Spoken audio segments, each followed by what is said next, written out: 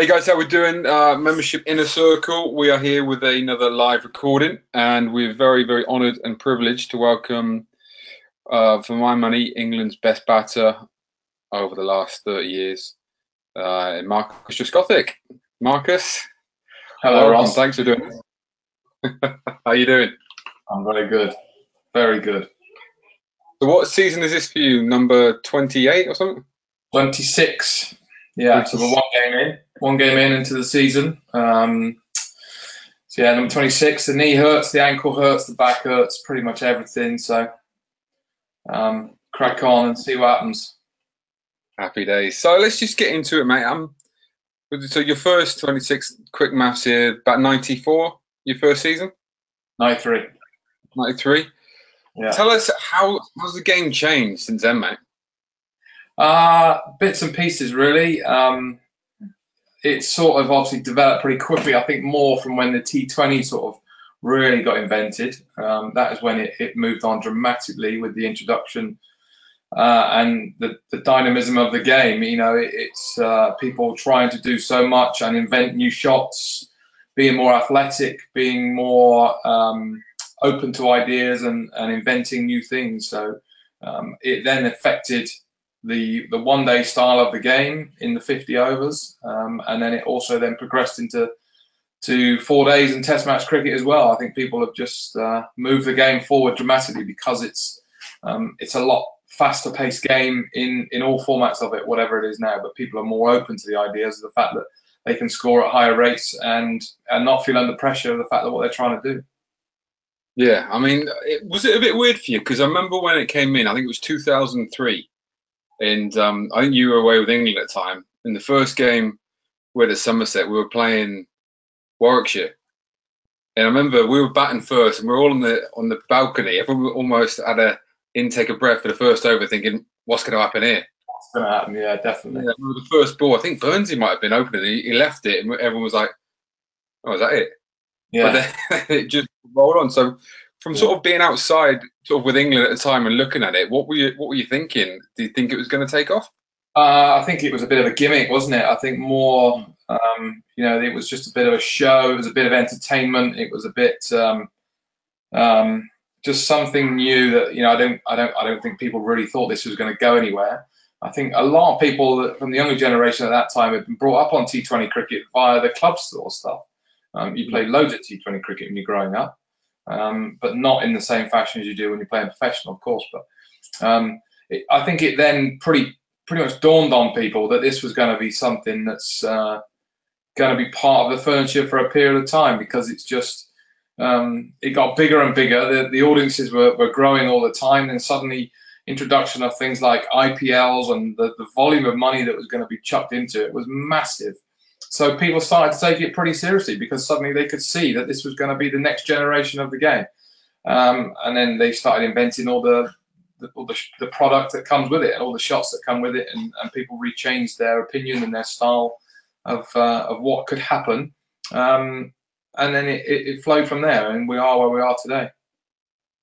But do you think it directly correlated with chases in the longer form, so 50 overs, and even to a certain extent in some of the 4-day games?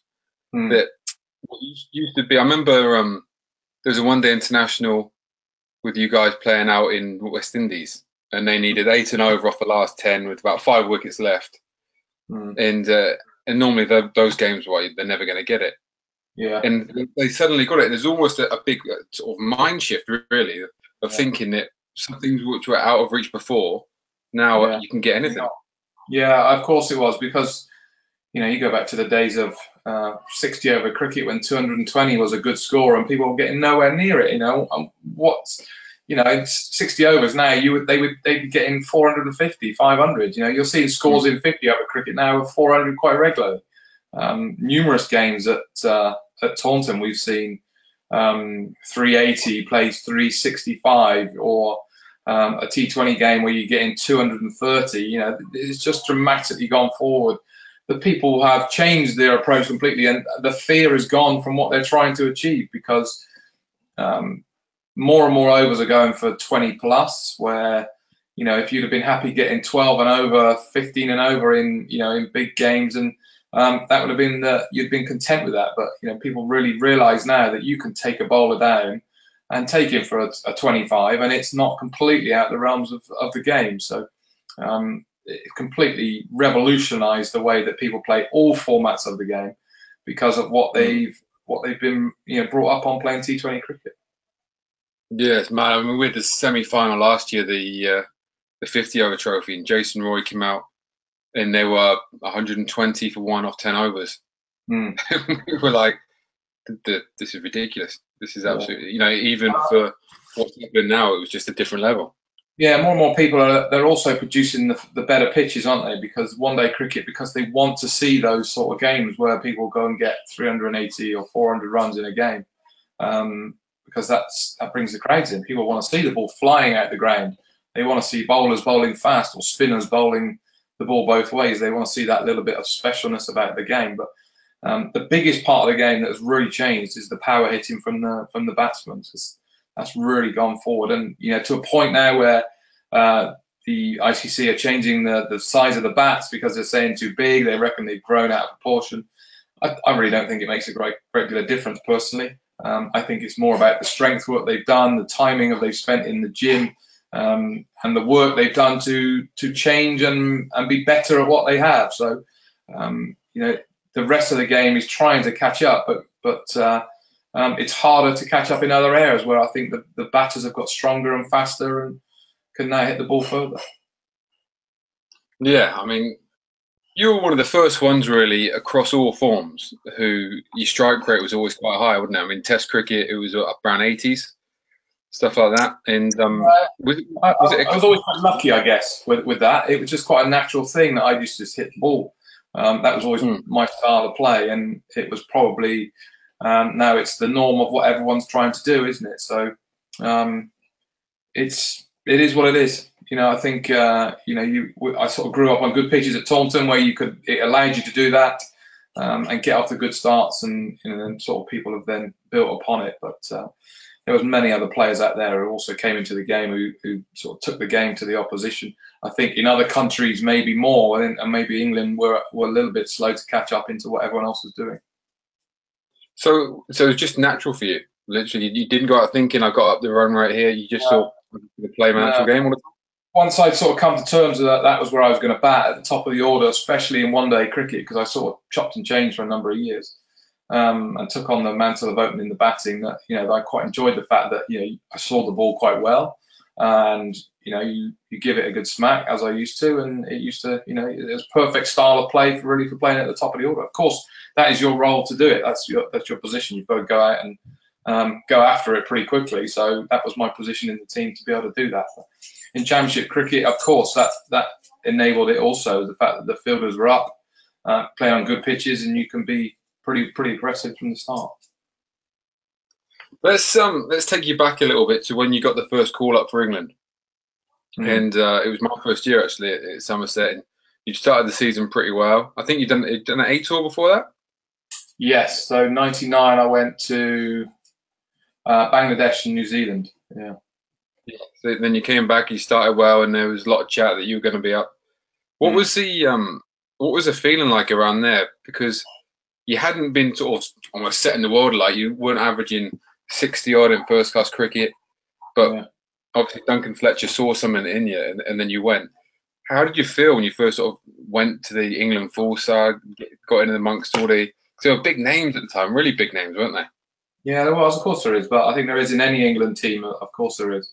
I was really disappointed. I didn't initially get picked for the one-day series, which I thought I'd done enough. I scored pretty decent runs, and I thought I'd also been bowling a bit at that time, and I got a few wickets that really sort of boosted my calls a little bit. But it was only because of injury that I got an opportunity.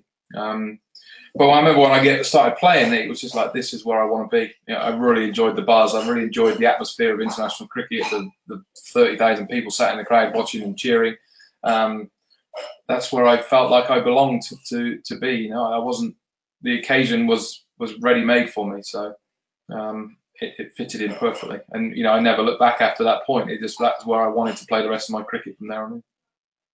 So you just literally like a duck to water, wasn't it? It was straight in there and and bang. Yeah, I didn't get phased by the fact that what it was. It was just like, this is amazing. This is where I want to play. You know. So and other times, don't get me wrong, I have been in certain games before, and you suddenly get, wow, this is a big game and a big opportunity, and it completely changes your feeling. I think it was a final against Gloucester for Somerset, '99, I think it was, and I was totally overrun by the occasion, and didn't cope with the nerves well enough to be able to produce any goods.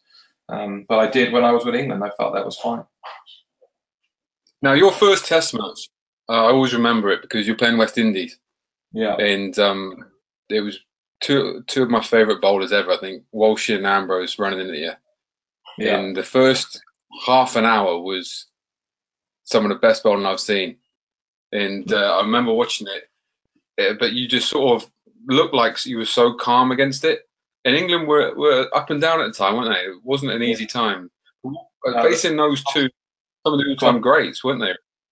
Well, Walsh Ambrose, yeah, starting off your career in that sort of aspect was pretty tricky. I was on naught for 45 minutes. You know, so you can imagine the sort of nerves that I was running through and the sort of anxieties that are going through your brain at that point. But it soon changed. So I got 60, 66, I think, day one, in a long time. A real blocked the crap out of it. So it was a dull innings to watch, I'm sure. But it started pretty well. I think, you know, having the confidence from the one-day series to go in on the back of that I was pretty comfortable going into the Test series at that time. Yeah. Has there been many harder periods to get through than that first period? Probably not. No, there's other periods obviously within games that you play, pressurized situations, and you're facing Warner McGrath potentially. There's putting plenty of pressure on you. You're facing Brett Lee in Australia when he's running in bowling quick, and it's pretty intimidating. But every challenge is different. You get different scenarios, different places against different bowlers. So equally as tough as that. So what was your setup when you were facing the real quicks and they were coming in and they were flying in? Like you said, Brett Lee and those lads. What would be your mindset to face them? Are you looking to score or just leave? What were you going to do? So in my first Test match, I was just waiting for a bad ball, but they didn't bowl any. As you can imagine, being on 0 for 45 minutes, you're waiting for your first one. It takes a while, but Brett Lee sometimes it all depends on the situation of the game. If you're playing well and it's a good pitch and it's not too quick, then yeah, I'm going after it because I'm just trying to put pressure back on the bowlers.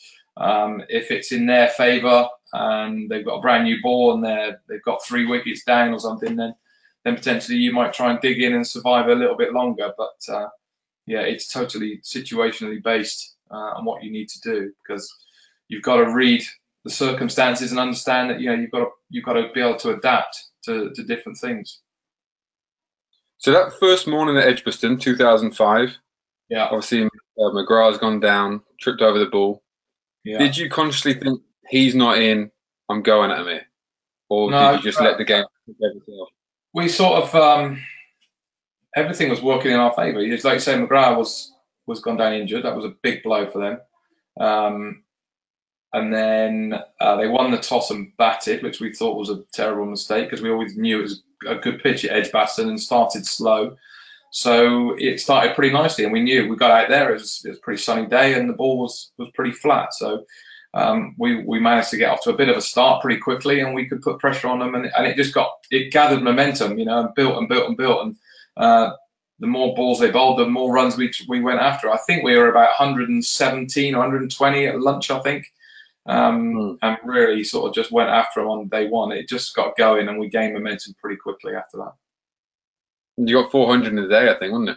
Something like that. I think it was 480 overs, and then they batted for the last 8 overs or 10 overs of the day. I think that's what it was. But I remember sitting back after I was out watching KP and Freddie, and it was like watching a testimonial match, like a benefit game, because the ball was just like, it was either 4, it was 6, it was out, it was wickets flying, there was runs coming. It was just absolute manic. You just couldn't take your eyes off it for a minute. It was an incredible series, wasn't it? Does it feel a bit surreal now to look back on it and think you're in it? Listen, I've talked about it so many times. I've gone through it. I can't remember how many times that we've sat and talked about it at various points in my life. at various dinners or after dinner speeches and things like that you discuss it. But now and again, you get the odd clip of it, don't you? You see it back on TV, and it's quite nice to watch and sit down and remember, oh, I don't remember that, or I don't remember this. It's quite nice to refresh the brain and remember how special it was. The whole sort of period, because you had the series before that in West Indies where you steamrolled them, and South Africa was a big one as well. It seemed like the team came together. And yeah, 04-05 was a big winter for us because we were building obviously for this crescendo of the Ashes. And I thought we all said that was a big test of us. If we could go away and win over there, we knew that we'd be in a good position then to be able to test ourselves against the best coming up in the summer, which we did. We did well. We played well in South Africa. We were a good side, sort of gelling quite nicely and just building for that right time. And we beat them 2-1 in their own place against a good side at the time. We did well there. Yeah, the bowling attack, you had Jones, who was quick, Harmison quick and bounced, same as Fred, and then Hoggard swinging it. And Jarlo probably underestimated how good a spinner he was, but the 5-man attack there, did wonders really, didn't they? Yeah, well, it complemented each other quite nicely. Everybody sort of brought different things and could deliver things at certain times. I think it really helped that you had Steve Harmison progressing to become the best bowler in the world at the time, from sort of like the winter in the winter in West Indies, and then all the way through 2005. And he was the best bowler in the world, best fast bowler, backed up with Freddie, who was probably would have been in the top 5, probably top 10. And then Simon and Hoggy were doing a great job as well. But the perfect storm of everything sort of coming together, where you have the balance of the team, the batting order, what you wanted to get. The bowling team was strong, and then you're adding the likes of Kevin Peterson as the series went on, or the summer went on, that just gave you that little bit of something, bit of magic. But it's still interesting to look back on the team you had. Those lads were brilliant at getting the reverse swing as well, weren't they? So was there big emphasis on getting the ball in the right condition to help them? I don't know, really. It just seemed to happen. I think we had 2 very, very good bowlers who were good at bowling reverse swing, Simon and Freddie. Simon in particular, I thought, was probably the best reverse swing bowler that I played with and managed to make it work. Once you get bowlers who understand how to bowl with it, then they can make it work pretty quickly. So you try and get the ball in any certain conditions, don't you? You just the pitch dictates what's going to happen, and sometimes you get lucky and it gets there. Now, so we've started your 26th season. Yeah. How was your winter prepping for this, and how has your winters changed over the years? They gradually sort of evolved, I guess, and done slightly differently, purely because the body needs looking after that little bit more. So over my time, there would be more mobility stuff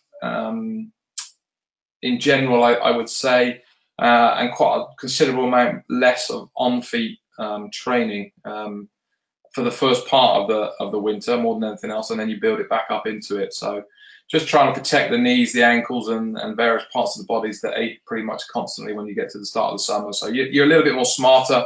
I don't do any of the bleep tests or MAS tests and yo-yo tests that the boys go through. I do have my own sort of variation on the watt bikes that we get given.